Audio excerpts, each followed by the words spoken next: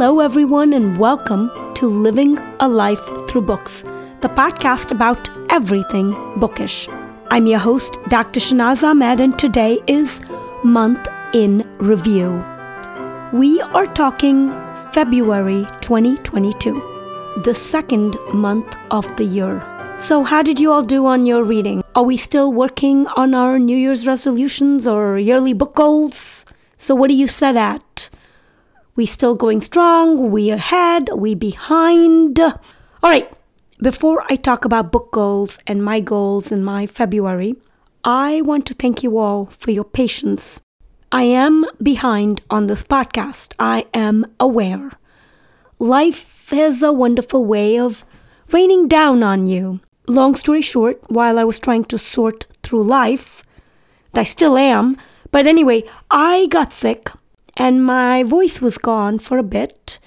And as you can tell, it's still not back. Sometimes I think I'm back and sometimes I can hear the hoarseness. But I'm feeling mentally and physically well enough to work on this episode. So I thank you for your patience. I know I owe you guys 2 book club episodes. I have not forgotten. I'm juggling the wonderful thing called life. February, goals. Well, for me, I'm on track.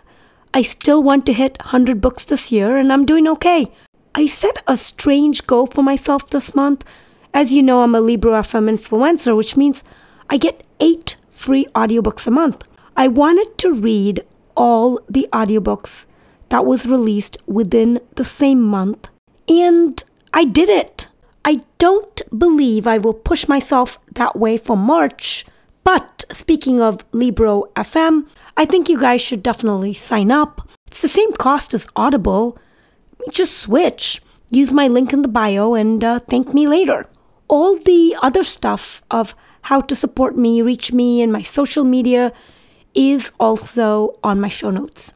Do not hesitate to touch base with any thoughts about this or any of my previous episodes. Let's get started. February. I read 11 books. Wow, not bad at all. I'm quite impressed, really. Of course, several were Libro FM audios, but let's talk. Book 1, Recitative by Toni Morrison. This was a short book. It's really a short story, and a chunk of it is commentary about the book and how you cannot tell the race of the characters involved. I heard someone say they wished they read the book without that commentary. I loved it with the commentary because I would guess the races of the 2 women, and the next minute I would feel like I'm wrong. It's about 2 women who were together in a shelter, and then their lives go separate ways. They meet at different times, and as a short story, I loved it.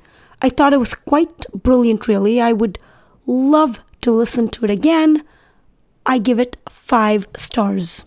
Book 2, The Korean Vegan Cookbook, Reflections and Recipes from Oma's Kitchen by Joanne Lee Molinaro. This short book surprised me. I didn't listen to it for the longest time because I thought it was a flat-out cookbook, and I wondered why it was an audiobook, but then I listened to it and I really enjoyed the concept of food and cooking and how it influences culture, and I do want to listen to it again to learn some more about Korean cooking. I loved it. I would give it 5 stars. Book 3, Yerba Buena by Nina LaCour. This book is about 2 women who keep trying to find each other. I mean, they meet and then things fall apart and they meet again, and it's about each of them trying to have their own lives and trying to find a life with each other. I find it very much like Normal People except with 2 women. I liked it. I didn't love it. I give it 4 stars. Book 4, White Oleander by Janet Fitch. We are doing this book for our April book club. I cannot wait. I will probably have to re-listen to it before book club, as I know I loved it. I cannot recall details right now, but don't miss that upcoming episode. Book 5, The School for Good Mothers by Jessamine Chan. This book got a lot of press on Bookstagram.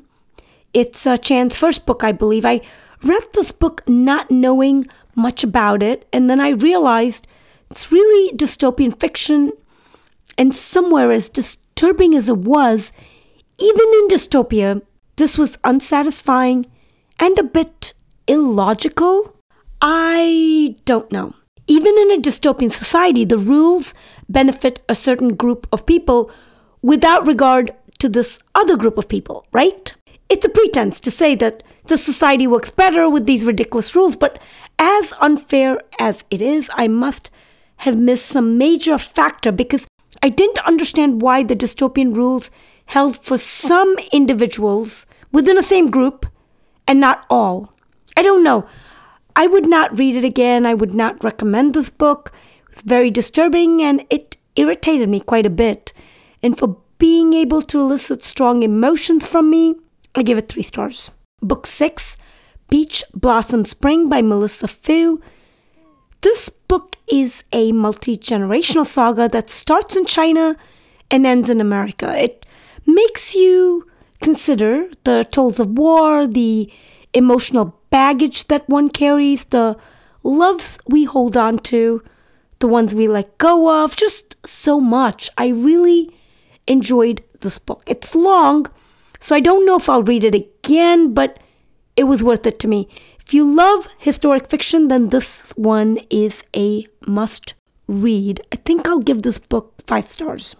Book 7, Vladimir by Julia May Jonas. I don't know how to process this book really. A professor in an open marriage, having affairs with the students, his wife also a faculty member, I think, at the school, or she's at the school, but it's about how everyone, I guess, handles their relationships and the choices they make. Have to say that the cover of this book, the American cover, makes it seem like a high-sex romance book, but it's not that. I would give it a solid 4. Book 8, In the Shadow of the Mountain, A Memoir of Courage, by Sylvia Vasquez Lavado. It's unfair for me to rate this book. I have rated memoirs in the past, but I just felt frustrated. About reading so many memoirs, so it didn't hit me like it should have. There was some crazy stuff in this book, but somewhere I just listened, but didn't fully listen. Like, my attention wavered. It's about the author's journey to climbing Mount Everest. Book 9, Like a Sister by Kelly Garrett. So this book felt like Long Bright River. If you love that book, you will love this one. Your average crime, drama, thriller, celebrity dies, her sister's trying to find out what happened. Was it drug overdose, suicide, or something sinister? It's just hard to keep track of every character and their involvements, and everyone is a red herring practically. This is not my favorite genre. I would give it 3 stars. Book 10, Run, Rose, Run by Dolly Parton.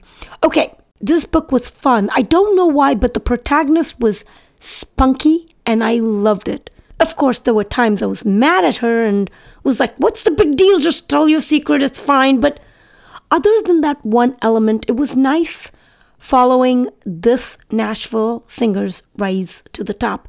And I loved reading this book. It was the most perfect palate cleanser for me. So based on palate cleanser, I would give it a 5. But as a book, it's a solid 4. Book 11, A Brush with Love by Maisie Eddings.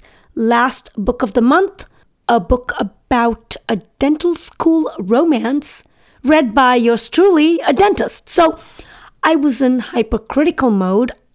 I'm not into romances, and I was in this mode of, oh, you have to explain that because you did the research, and here's more dental school terminology that you have to explain, and oh, the alginate impression didn't work, and whatever. My thought, I do not like romances. I do at times, and I think this one was not one of the times. The dental element took me away. Being a dentist myself, the one element I enjoyed about the book is the guy's mother and his relationship with her. That was good. And that's that. I think you may like it if you like romances. I give it a 2.5. And those are my books for February. Now, I know this episode is late, but better late than never, right? As you can tell, my voice still needs recovery. It goes in and out. What's my next episode? I am way behind. I haven't posted February's book club episode yet, and I've already recorded March book club. And this Tuesday is another author conversation with David Cyprus. Can I finish one of the book club episodes before this Tuesday? I don't think it's going to be possible. So, looks like you guys will probably have 2 book club episodes this month. And yes, I have other episodes in mind. Being sick and losing my voice just took away 3 weeks. So, I'll keep you all posted. And take a look at my show notes, please, for ways to contact me and for ways to support me and this podcast. The opening and closing music to this and all my previous episodes was composed by my husband, Brad Slavic.